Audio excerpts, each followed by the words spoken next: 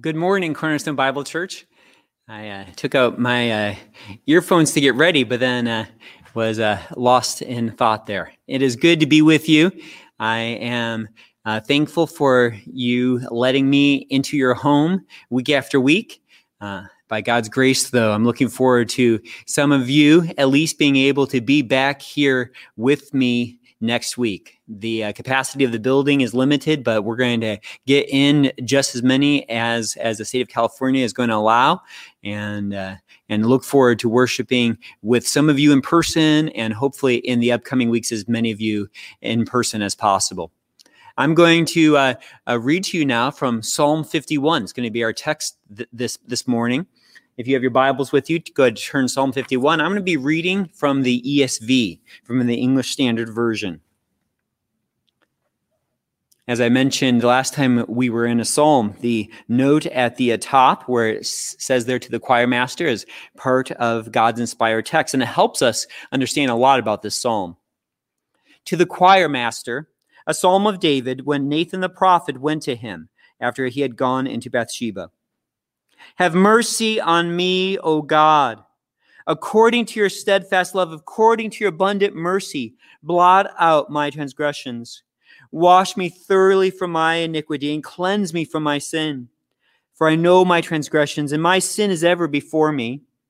Against you only have I sinned, and done what is evil in your sight, so that you may be justified in your words and blameless in your judgment. Behold, I was brought forth in iniquity, and in sin did my mother conceive me. Behold, you delight in truth in my inward being, and you teach me wisdom in the secret heart. Purge me with hyssop, and I shall be clean. Wash me, and I shall be whiter than snow. Let me hear joy and gladness. Let the bones that you have broken rejoice. Hide your face from my sins, and blot out all my iniquities. Create in me a clean heart, O God, and renew a right spirit within me. Cast me not away from your presence, and take not your Holy Spirit from me. Restore to me the joy of your salvation, and uphold me with a willing spirit. Then I will teach transgressors your ways, and sinners will return to you. Deliver me from blood guiltiness, O God of my salvation, and my tongue will sing aloud of your righteousness. O Lord, open my lips, and my mouth will declare your praise, for you will not delight in sacrifice, or I would give it. You will not be pleased with a burnt offering. Sacrifices of God are a broken spirit, a broken and contrite heart, O God, you will not despise. Do good to Zion in your good pleasure. Build up the walls of Jerusalem. Then will you delight in right sacrifices and burnt offerings and whole burnt offerings. Then bulls will be offered on your altar. Let's pray. Father, we thank you for giving us your word, for preserving for us the Psalm of David. And we pray, Lord, that we be instructed from it this morning. We pray, Lord, that the weight of our sin would be exposed, that we'd be taught how to appropriately repent, Lord, that we would have the right motivation for repentance so that you are brought glory. Please, Father, your word is empowered by your Spirit, the same Spirit that hovered over the waters when the earth was created, the same Spirit that brings new life to those who are dead in trespasses and sins. The Spirit is the one that is going to apply this word to our hearts. Father, I can do nothing. May you bring glory to yourself through your Spirit. In Jesus' name, amen.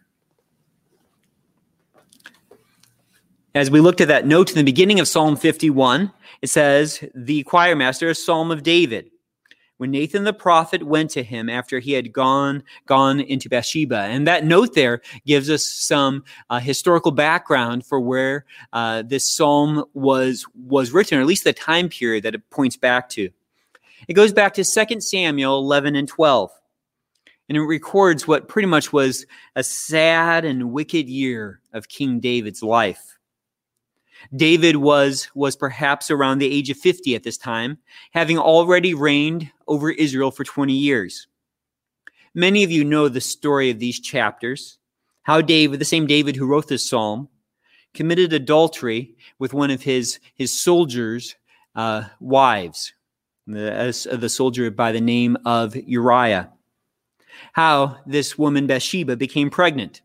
And when David found out, David arranged for Uriah's murder at the hands of the enemies in battle. 2 Samuel 11:25 talks about what happens after Bathsheba finished mourning for her now dead husband. And when the mourning for Uriah was over, David sent and brought her, Bathsheba, to his house. And she became his wife and bore him a son. But the thing that David had done displeased the Lord. To outward appearance, it may have even looked like David was doing a good thing, bringing in the wife of one of his fallen soldiers. But God knew, and God was displeased. That could have been the end for David, but God had grace on David. 2 Samuel 12, verse 1 describes how God moved in David's life. It says, "And the Lord sent Nathan to David." Nathan is prophet. And Nathan came to David and said to him, and what follows is a parable that exposes David's sin. What grace of God to use his word in David's life to convict him of his sin. See, Scripture records no evidence of David feeling sorrow over that year, of David being humbled. 2 Samuel 12, verse 9, Nathan ends, and he says, "Why have you despised the word of the Lord? To do what is evil in his sight, David.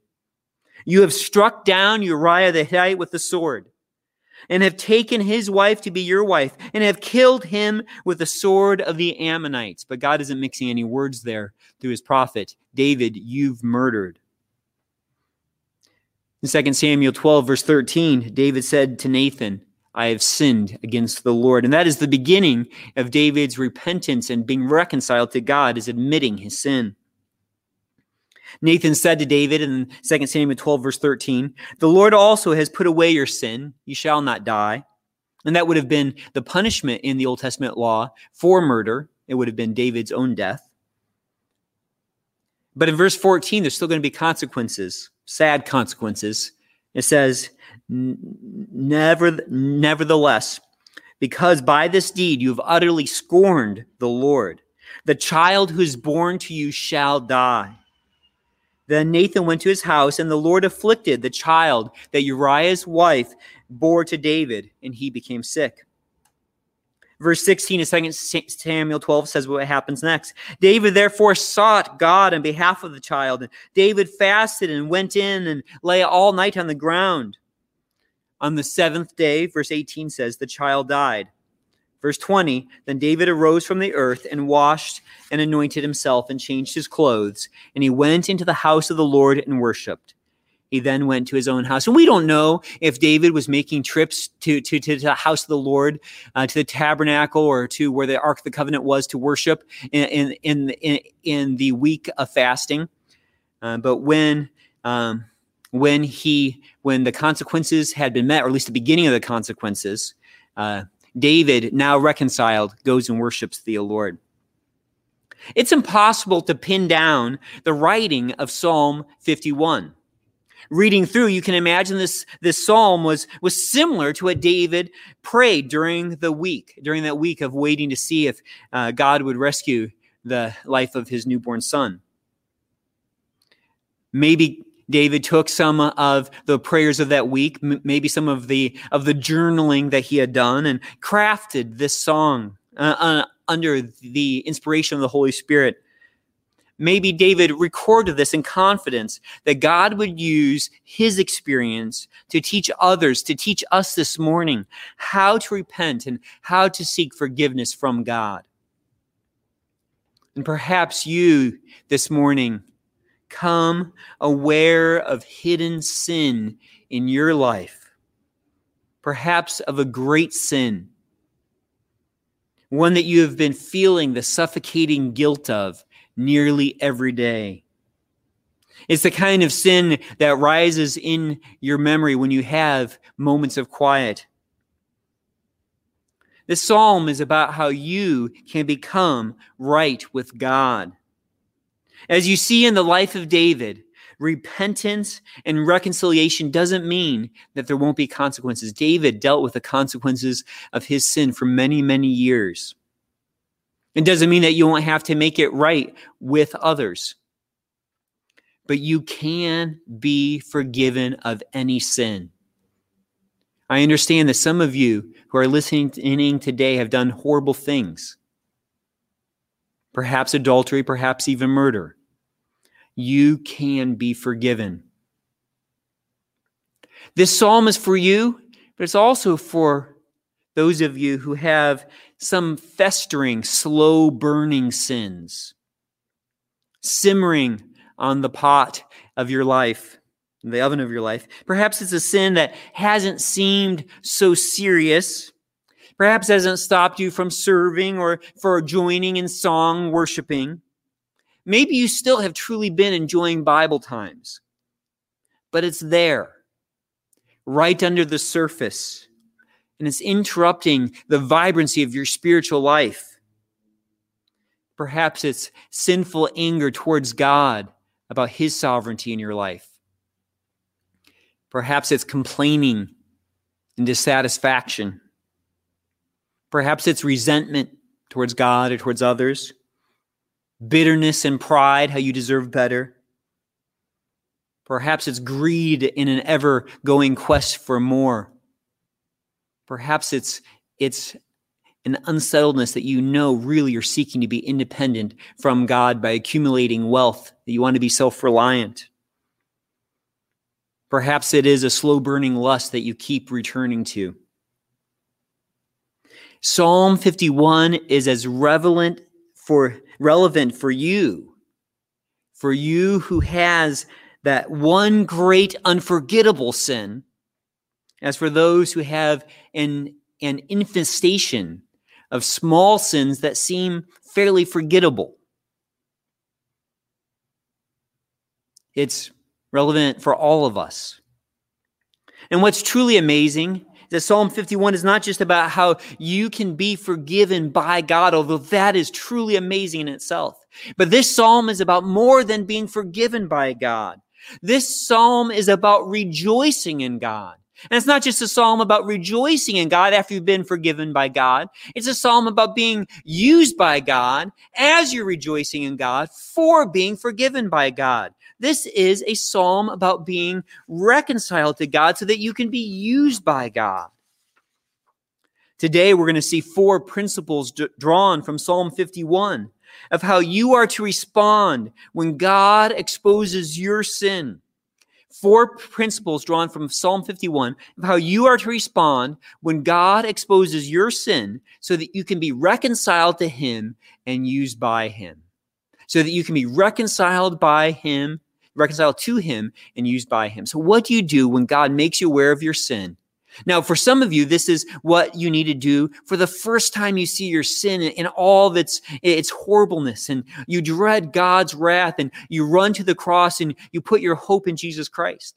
But for others of you, and like David, it's those who've already experienced a new birth, a regeneration, a rightness with God, those who have enjoyed worshiping and serving him and need to be made right to him again. So one more time, we're going to see 4 principles drawn from Psalm 51 of how you are to respond to God when he exposes your sin so that you can be reconciled to him and used by him. And so this psalm, it is longer. So what I plan on doing is reading a verse or two and briefly explain a chunk of verses, and then I'm going to draw an application point. We're going to look at the first 2 verses, Psalm 51, verses 1 and 2 first. It says, "Have mercy on me, O God, according to your steadfast love, according to your abundant mercy, blot out my transgressions. Wash me thoroughly from my iniquity and cleanse me from my sin." David here makes 4 requests of God. In the beginning of verse 1, he says, "Have mercy." He's asking God to do something that he knows he doesn't deserve, for God to act favorably towards him when he deserves God to punish him. He's looking for God's compassion. In the second half of verse 1, he uses the phrase blot out, and the word has the idea of scraping off, of erasing or removing to obliterate. God, destroy this offense I have against you. Take it out of your record book. In the first half of verse 2, David uses the phrase wash. Now, they didn't have soap. He just wasn't throwing something in a washing machine. It meant to beat the dirt out of in water. The only way to get dirt out of a cloth was through friction. And David's saying, I'm like a filthy garment. Wash me thoroughly. And the second half of verse 2, he uses the word cleanse. And that is a word used to be ritually cleansed, to be welcome to partake in temple worship.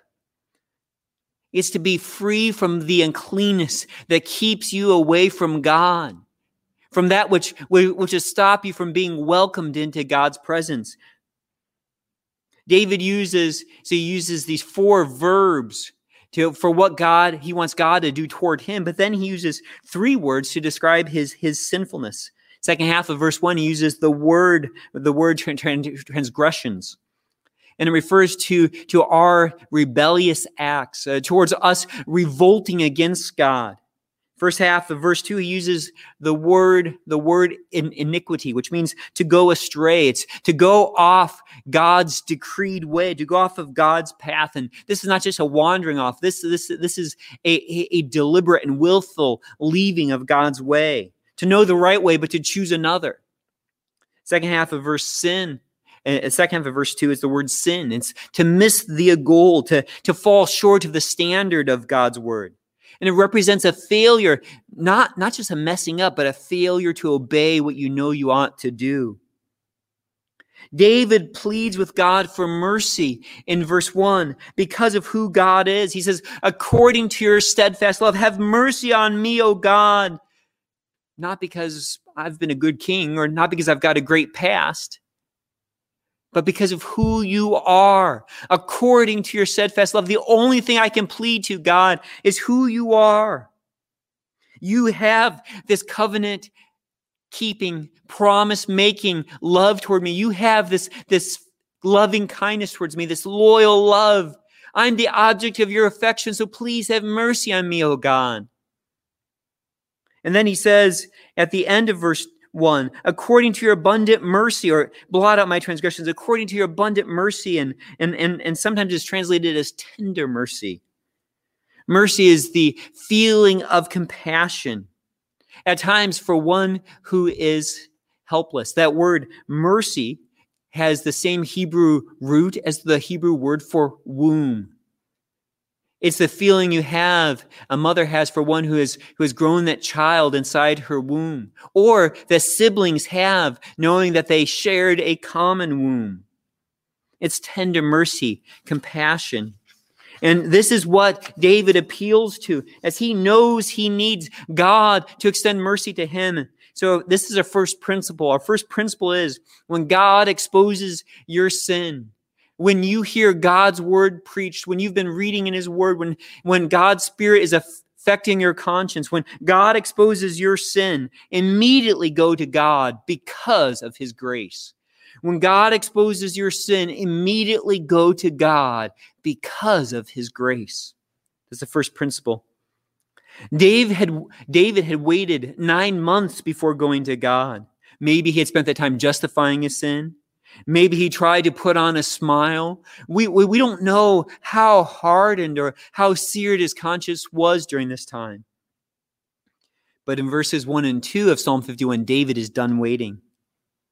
When you can't fix your car, you go to an auto mechanic. You go to Frank, at least I do.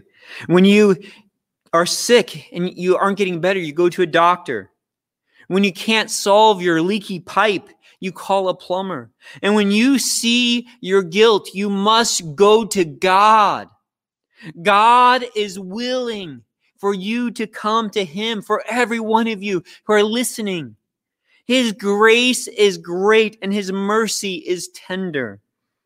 His mercy was tender to David, who murdered, to Peter, who forsook Jesus, lying that he didn't know him, to a thief being executed along with Jesus, to Saul who persecuted Christians, to Manasseh who sacrificed his own son. God is merciful. Don't be like so many typical men, and I'm talking about men here as compared to women. Don't be like so many typical men who refuse to go to a mechanic when their car is disassembled because they've tried to fix it, or who refuse to go to a doctor, or who refuse to call a plumber. Don't try to deal with your guilt on your own. You can't atone for it with any kind of sacrifice. You can't make up for it with promises of good works. You can't bleach out the stain of your sin. You can't erase your revolt from God's records.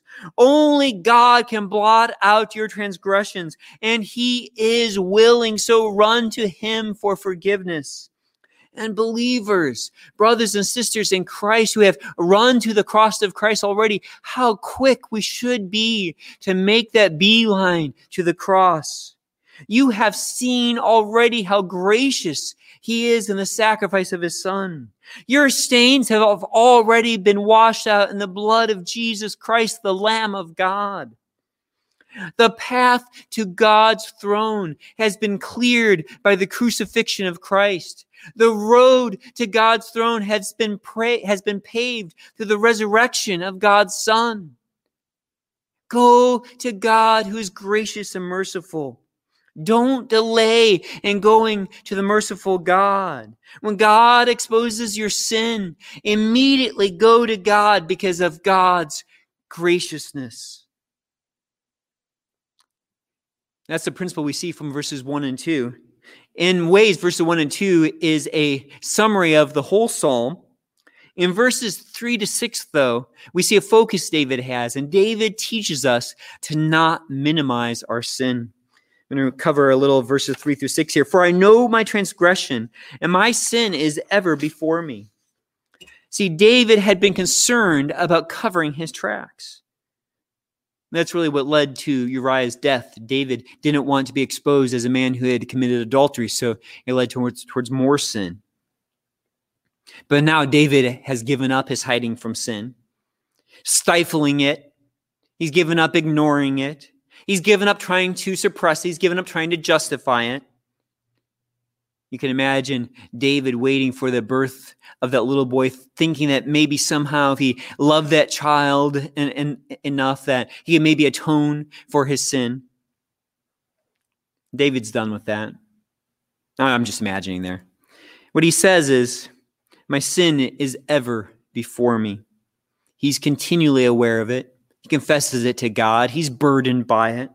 Continues in verse 4. Against you, you only have I sinned and done what is evil in your sight, so that you may be justified in your words and blameless in your judgment. See, David recognizes the gravity of his sin. He recognizes the weight of it. Yes, he had sinned against people. He had sinned against Bathsheba. He had sinned against Uriah. He had sinned against the many people who he had been lying to over the past year. But his sin was foremost against God. God is so much greater that in ways he could say, against you, you only. The sin is really about me and you, God. And that's what Nathan has said to him. Why have you despised the word of the Lord to do what is evil in his sight? Joseph, in saying no to Potiphar's wife, he understood that sin was really ultimately against God. In Genesis 39, verse 9, Joseph said, nor has Potiphar kept back anything from me except you, Potiphar's wife, because you are his wife. How then I can do this great wickedness and sin against God? It doesn't mean it wouldn't have been sin against Potiphar. But Joseph understood that this sin was against God, and now David has understood. Against you, you only have I sinned and done what is evil in your sight. And this doesn't mean you're not going to have to confess sins or make it right with the people you've sinned against. But here David is submitting to God's verdict of him being guilty. He is submitting to whatever judgment God has for him. God is the one who is in the right, not David. David makes no excuse for his sin. He doesn't try to rationalize his sin. He says, God, you are going to be justified in your words and blameless in your judgment. I'm keeping my mouth shut. I've sinned against you. Verse 5, behold, I was brought forth in iniquity, and in sin did my mother conceive me. The Hebrew words for brought forth and conceive, they both emphasize David's being a creature. They're very physical, almost animal words. And this wasn't referring to how his mom gave birth to him, or how he was conceived like it was an illegitimate child. He's not blaming or shaming his mother. It's nothing really to do with his mother. It's more to do with his nature as a sinner. See, after David had experienced so much of God's grace in his life, David has responded like a beast. He's just followed his brute instincts. He's been acting like an unregenerate man, more like an animal than like someone that God has shown so much grace to. Verse 6, David exposes more of how sinful he is. He says, behold, you delight in truth in the inward being, and you teach me wisdom in the secret heart. See, in a sense, God's ministry to David had become fruitless, or at least over this past year. David's harvest was barren. After a lifetime of God's grace, now he's murdering and hiding sin and in this adulterous marriage. Having God's law hadn't improved David. At least not currently. God delighted in truth and in seeing David's firmness and faithfulness, but instead he found none. David was empty. David had been taught wisdom. And God does teach wisdom in the secret heart, but God had taught David how to live according to God's law. And David had experienced that in the past, but now David had turned down the volume on wisdom's cry. He has stifled out wisdom, and David has gone spiritually rogue. What God delights in is missing. This leads to principle 2. When God exposes your sin, confess without excuse both your sins and your sinfulness. When God exposes your sin, confess without excuse both your sins and your sinfulness. Hiding from God is futile. He knows you completely. He knows the words on your lips before you speak them. He knows you more than any author knows his book. He knows you more than any parent knows their child. There is no value in hiding, no value in pretending, and no value in minimizing. See, we have to see our sins in the terrifying brightness of God's holiness. And this is an important part of our being reconciled to God when we first come to saving faith in Christ, or after we realize that we've been holding on to sin and not truly confessing it and not really repenting of it. When you see your cancer, when the doctor shows you the x-rays of your lung, you can't just say, well, I've got a cold. What does God's word say about your sin? Do you use biblical words to speak of your sin? Or are you stuck saying, I messed up, or I made a mistake, or, I know I shouldn't have done that? See, you have to be willing to hear God's evaluation of you. That's what David had avoided for months. Now he's painfully exposed. We have to be willing to hear God describe our sin as he sees it, how he describes it in his word, and to make no defense. If God were to pronounce you guilty, would he expect from your track records that you would make a bunch of arguments against his verdict?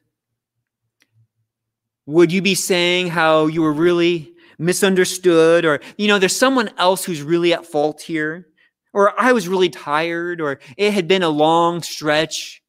This coronavirus had lasted for months. Brothers and sisters, is that how you respond when God's saints confront you? See, your sin is more than a mistake. My sin is more than a mistake. It is an expression of a futility that began within us while we were still in the womb. We are made in the image of God, but that image has been twisted. It's been shattered. It is a decrepit thing apart from God's reconciliation and grace. And that sin that remains in us who have been renewed and made new creatures in Christ, whatever that remaining sin is, it still has this influence over us. I don't know, it's like some kind of decrepit creature in the corner. Somehow, we don't have to listen to it, but it's pleading for us to go back to who we were. Our nature, who we are apart from Christ, and maybe who some of you are this morning, our nature is broken. Saying so is not an excuse, but it is an admission of our brokenness. It's not an excuse. Can you admit that you have not lived up to God's grace toward you? Can you say, along with David, that God has a right to expect truth in you? That he has a right to expect faithfulness from you and commitment from you, but instead he finds duplicity and inconsistency? Yes, I know it's painful to say, but it's true. God has taught many of you wisdom. Many of you have heard many years of wisdom. Many of you have practiced wisdom. But when we are hiding sin and when God exposes that sin, we see instead that we've suppressed wisdom. We've suppressed the wisdom that God delights in, and we've been making room for the flesh to run havoc. In all of this confession, now, David isn't whipping himself. He's not trying to make himself feel really bad to atone for his sins. There's an attitude of silence before his superior. When we come for grace, we want to come standing naked and exposed. And standing exposed is uncomfortable. Many of us do not like looking in the mirror. And the brighter the light, the more uncomfortable we are. We grab a towel if someone comes in while we are standing naked. Are you standing before God naked now? Are you willing to confess both your sins and your sinfulness to God so that you can receive mercy from God? Are you willing to do so without making excuse so that God is justified in his judgment, so that he is blameless when he speaks? When you are just willing to say, God, say whatever of me is true. I know it's true. I am a sinner needing of grace. Like the text the tax collector we learned about last week, God be merciful to me, a sinner.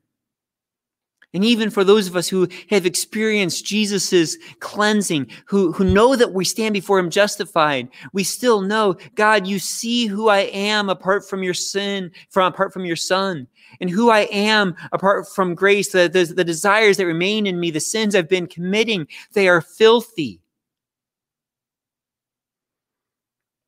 That is what we must do. We must confess without excuse both our sins and our sinfulness. So the first principle we looked at in verses 1 and 2, we must immediately go to God because God is gracious.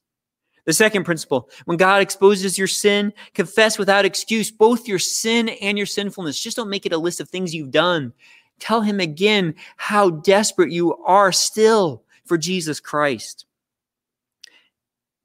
Now let's look there. Next principle is going to come from Psalm 51, verses 7 to 12. See, for this kind of premeditated and intentional sin that David has done, there was no sacrifice prescribed in God's law. These were sins of high treason. The only punishment was death. Following the law, he'd be cut off from temple worship. So he goes to God to do what only God can do. It's not, he just can't bring a sacrifice for these sins. Verse 7, David says, purge me with hyssop, and I shall be clean. Wash me, and I shall be whiter than snow. To purge, and it's a fascinating word.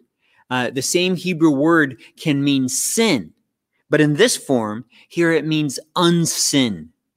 Unsin me, God. Make me as if I hadn't sinned. Undo the sin.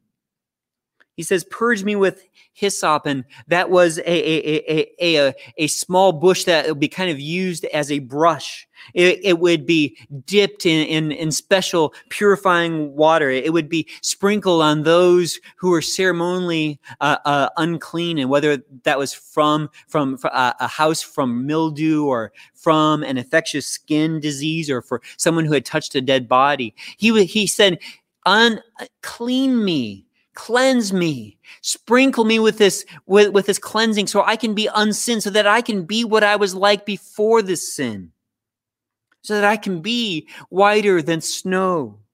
Free me from the stain of sin. Verse 8, let me hear joy and gladness. Let the bones that you have broken rejoice. And bones you have broken refers to the effects of guilt on mind and body. God's heavy hand of discipline had left David's spirit crushed. He had been apparently ignoring that guilt and that crushedness, but he felt no joy when he went into the temple worship. We don't know if he stayed away or if he went, but now he wants to hear joy and gladness again.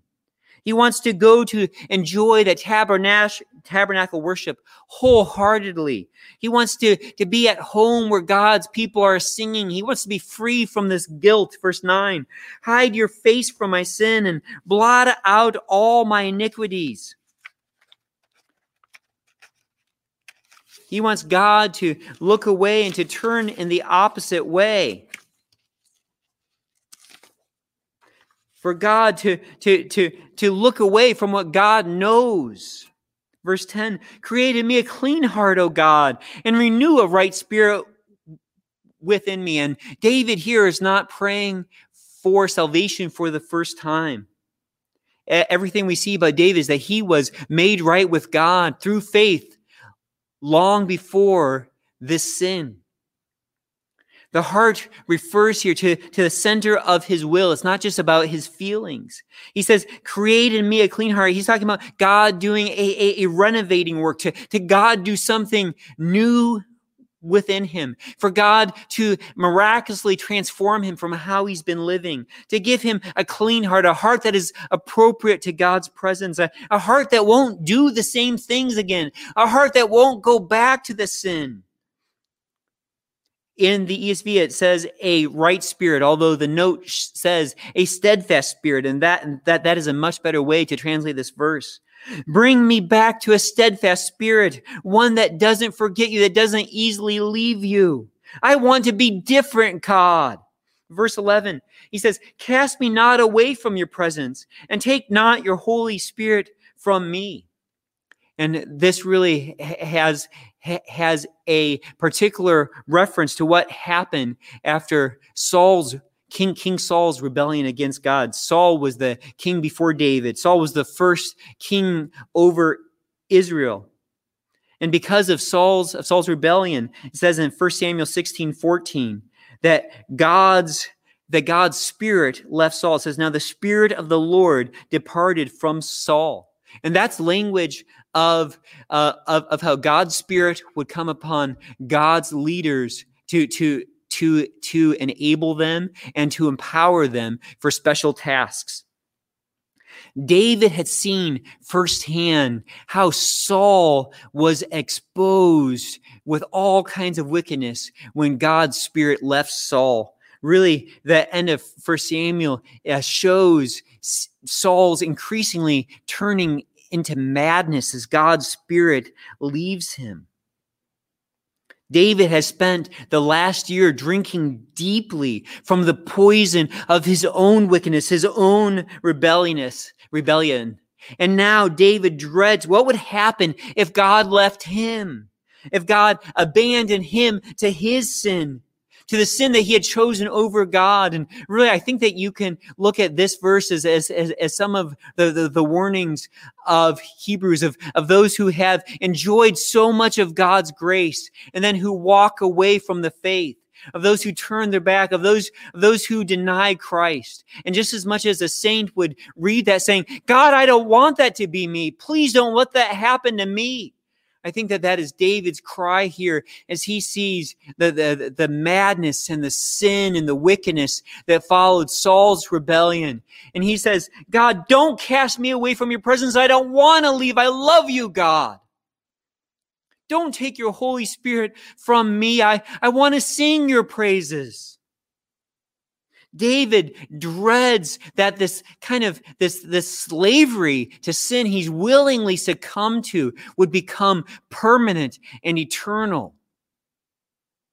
And so he says in verse 12, restore to me the joy of your salvation and uphold me with a willing spirit. David makes no pretense of deserving this.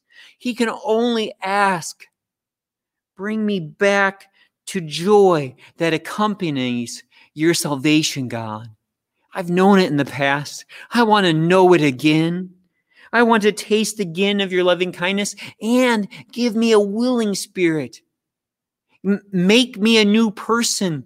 Uphold me with a willing spirit. And again, he's not praying for salvation for the first time, but renew a work in me. I used to say no to sin. I want to be different. Give me again this heart of someone who worships God because he wants to, who wants to come before you willingly, not because he's forced, not because I'm the king and I have to go bring a sacrifice, but with a willing spirit that would say no to the flesh. He's asking God for a complete turnaround from what he's been experiencing. And that brings us to our third principle. When God exposes your sin, humbly and hopefully turn to God to renew what your sin has broken. The third principle, when God exposes your sin, humbly and hopefully turn to God to renew what your sin has broken. This is the consequences of your sin. Turn back to him. Like a child who's bringing a toy to his parent to fix, a toy that child has broken in a fit of rage. Sin makes a mess of our lives. And God is the only one who can repair what is broken. And it may not be simple. There may be consequences. David's consequences would last the rest of his life and the rest of his children's life. But God can repair what is broken. God can bring you into a restored relationship with himself. God can uphold you with a willing spirit. Whether you've sinned in the worst possible way, or whether you've been slowly drifting, God can renew you. You can be in a position of unsinned, of brighter than fresh snow. And this is what happens when God justifies you. But we as believers still have to have our sins forgiven by God. You can be so clean again to be at home under the blindingly bright bulb of God's holiness. You can be before him knowing that you're wearing the white robes of Jesus Christ's own righteousness. You can be rejoicing with God's people on Sunday morning. You can be celebrating God's grace with vigor in your voices. You can be savoring Christ's sacrifice on your behalf. You can have a renewed hunger for God's righteousness. You can have a resoluteness in obedience. You can be confident that God will not abandon you to the destructive dominion of sin that you've been dallying with. That he won't leave you outside in the terrifying darkness of his grace, although you've seen it. And even after maybe salvation, you've tasted it. And you come to him and saying, God, don't leave me out there. I want to be back in obedience again. Instead, you could be enjoying the certainty of God's salvation as you experience his upholding you with a willing spirit, as you experience again the fullness of transforming grace, transforming you from one degree of glory to another. The Lord Jesus Christ can do all this in your life. Are you willing to ask this from him? See, we often want joy and gladness when we're experiencing guilt. We despair of crushed bones, like Lady Macbeth in Shakespeare's play. We want the stain gone. We want for God to look away from our shame, and as we should. I think many of us get into a pattern of quickly offering a prayer every time we think of a sin, without really praying through repentance the way that David is encouraging us here. See, we must also be willing to be done with sin. To have God create a clean heart in us, to do a new renovating work, for us to be remade in His image, and not just to be a new creature in Christ, but then when that peters out and we start dawdling where we don't belong, to go back to Him and say, God, get rid of this festering sin, get rid of this bitterness, get rid of this anger towards your sovereignty. I'm ready to be done complaining. I'm ready to be conformed to the image of Christ again. We want joy restored, but are you willing to persist in obedience for Him to uphold you with a willing spirit, to delight again in doing His will? As you bring your request for forgiveness to God, are you willing to repent? Are you coming for God for a conscience-easing fix? Not really that different from what many addicts desire. Are you coming to God to be fixed as well, to be repaired, to be restored, to be changed? See, the repentant can come in humility and in hope to the one who can wash away the stain of their sin and return them to the joy of obedience. The repentant can come in both humility and hope to the one who can wash away the stain of their sin and return them to the joy of obedience. That can be you this morning. See, the repentant sinner is done living for himself. He wants to be used to bring glory to God and pleasure to God. And that's where David goes in Psalm 51, verses 13 and 19. Verse 13 says, "Then I will teach transgressors your ways, and sinners will return to you." See, David wants sinners, now that he's repented and he's being changed, to join him in repentance. The reconciled has good news to share with the guilty. When it says, I will teach transgressors your ways, it's not just the commands, but God's forgiving ways. We have good news, saints.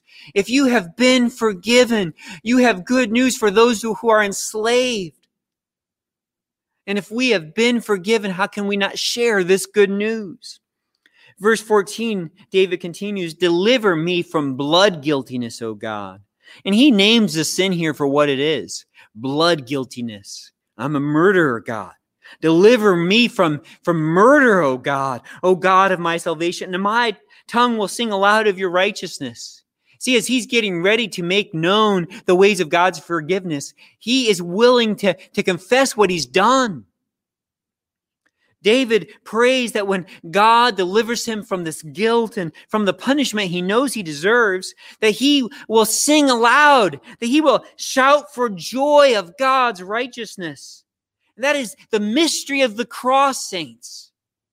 That God is righteous in judgment, but also righteous in salvation. How can this be? How can God be both just and merciful? How can the righteous God who condemns sin also be the righteous God who saves the condemned?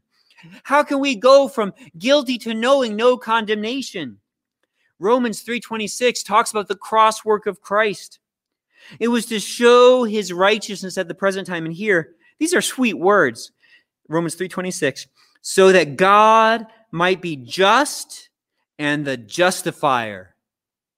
Just and the justifier of the one who has faith in Jesus. That's how God makes his righteousness known. He punishes Jesus Christ in justness, and then he justifies the sinner through faith in his Son, Jesus Christ. Oh, it's beautiful. This is the righteousness we need to sing aloud of. We can sing aloud of his condemning righteousness because we can sing aloud of his gracious righteousness. We know his salvation, and we cannot zip our lips. We have to make it known. David will make God's grace known in verse 15. Oh Lord, open my lips and my mouth will declare your praise. This is what we need to go do in this upcoming week. This is what we need to do today in our homes. This is what we need to do in our workplaces. This is what we need to do in our neighborhoods. If we get this psalm, we got to burst forth with it. And verse 16 says, for you will not delight in sacrifice or I would give it. God, I'm concerned now about bringing you what pleases you. You will not be pleased with a burnt offering. A sacrifice was meant to be pleasing to God. It was a recognition that the sinner needed a substitution in its place. Sacrifice was a way to celebrate the fellowship that one had with God. But if David had been bringing sacrifices before repentance, they were a meaningless offering. How could he do that while his lips were pursed in a feigned smile, or his hard heart was just putting on a show? He's like, God, you don't want any of that stuff. Instead, in verse 17, the sacrifices of God are a broken spirit, a broken and contrite heart, O God, you will not despise. The sacrifices of God, those that are worthy of God, those that God would be pleased by, are broken and contrite hearts. And that word contrite, it's the same word we saw about his bones being crushed. God wants a crushed heart. God wants a devastated heart. The heart of the tax collector was broken and crushed. God, be merciful to me, the sinner. And he says, you will not despise that. And of course, this is an understatement here. This is what God receives with joy. God was more concerned with broken hearts than with wet eyes. You might make your voice crack when you're confessing sin, but God wants a cracked heart. Verse 18, David continues, do good to Zion in your good pleasure. Build up the walls of Jerusalem. It's kind of a surprising shift away from David's personal focus to David's focus on God's people. But David's concern for God's glory is just not personal. This is where repentance will bring you. It's not just about you. It's about God's glory and his people, one of whom you are. The worship to which God has been restored, it was centered then in the city of Jerusalem. So he prays for the health of Jerusalem so that God's people can join him in this God-pleasing worship. Verse 19, then you will delight in right sacrifice, in burnt offerings and whole burnt offerings, and then bulls will be offered on your altar. He imagines a great celebration towards God. But it's going to be after God is good to his people, the same kind of good that David himself is experiencing in his heart, the good of reconciliation and the blessing of repentance and the joy of forgiveness. And that's what David wants for the rest of God's people. And this leads us to our fourth principle. When God forgives your sin, devote yourself to God's pleasure and God's glory. When God forgives your sin, devote yourself to God's pleasure and God's glory. The first principle we looked at was when God exposes your sin, immediately go to him because he is so gracious. Second is when God exposes your sin, confess without excuse both your sins and your sinfulness. When God exposes your sin, the third principle, humbly and hopefully turn to God to renew you and to give and to renew what your sin has broken. And here's the fourth principle. When God forgives your sin, devote yourself to God's pleasure and his glory. In verses 13 and 19, we see the extent of David's forgiveness, the evidence of his clean heart. See, David had been concerned in the past only about his pleasure, about satisfying his lust, about hiding his sin at any cost. He had been proudly lost in this maze of his own making, in this labyrinth of lust and lies. But now that he's been reconciled, David is not just relaxing because his conscience has been cleared. His focus is on what pleases God and what brings God glory. God is not pleased by what you do while you postpone repentance. But he's not pleased by your going through the motions while you're trying to manage the consequences and try to suppress shame. And maybe you've been doing that. You've been bringing a sacrifice of tithe, of sacrifice of service, of sitting there during live streaming, of being a good worker and a good spouse and a good parent and a good friend. And those things are good, but they are not to assuage your conscience. Your conscience needs to be made right with reconciliation and repentance, coming to God's way. And that's, now that David has done that, his heart is so different. Since God is pleased by what accompanies and by what follows repentance. God is pleased by brokenness over our sin. God is pleased by our rejoicing in forgiveness.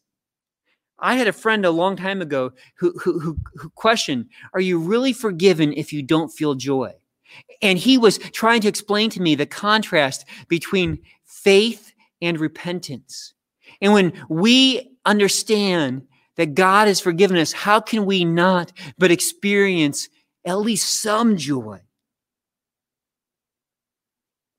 How can we stop from singing of his saving righteousness? How can we stop from proclaiming how others can enjoy the same forgiveness? And how can we not pray for God's joy and the right worship from God's people? Are you ready to embrace God's worship in God's way for God's pleasure and God's glory? Or have your eyes been avoiding looking at your Savior for too long? Have you maybe been stuck seeing your sin and stuck in this horrible cycle of self-focus and an attempt at self-righteousness only to be followed by more self-focus?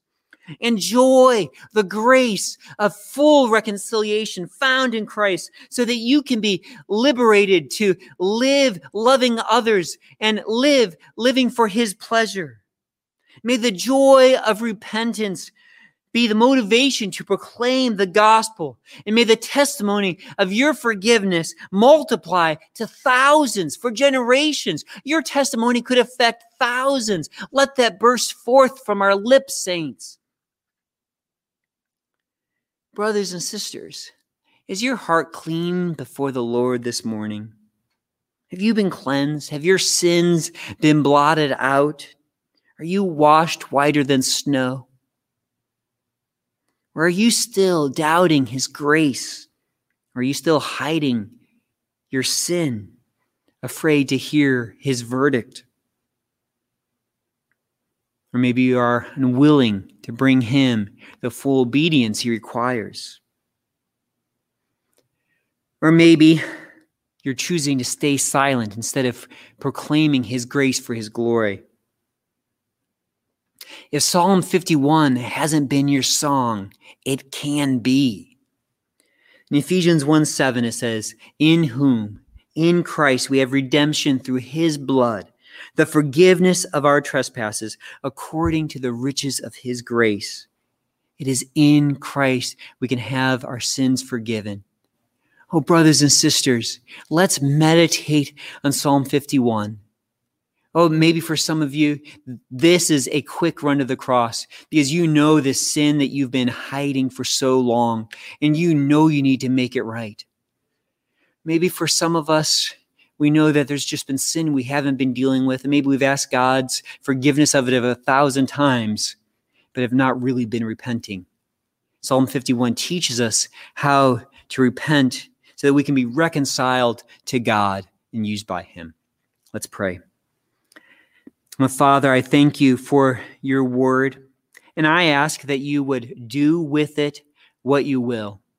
Father, there may be those listening this morning who have stifled the same big sin for so long, and they've been miserable for so long, and they desperately need forgiveness. I pray, Lord, that they would see the beauty of your grace in Psalm 51, that they would have such hope that you are willing to forgive them. I also pray, Father, for us who have experienced some kind of hardening in our hearts, where we really haven't been dealing with sins and we've gotten into some kind of quick penance act of just saying, God, I'm sorry. Father, I pray, Lord, that we would be taking our sins seriously so that we would know the joy of forgiveness and that we would come to you for you to do a new renovating work in our heart, that we would go forward with proclaiming with confidence your forgiveness with a restored joy. Father, I can't do any of this work in my own heart. I can't do this work in the hearts of anyone listening. This is purely your Spirit's work. Please do this work through your Spirit so that your Son is exalted, in whom is the forgiveness of sin. In Jesus' name, amen.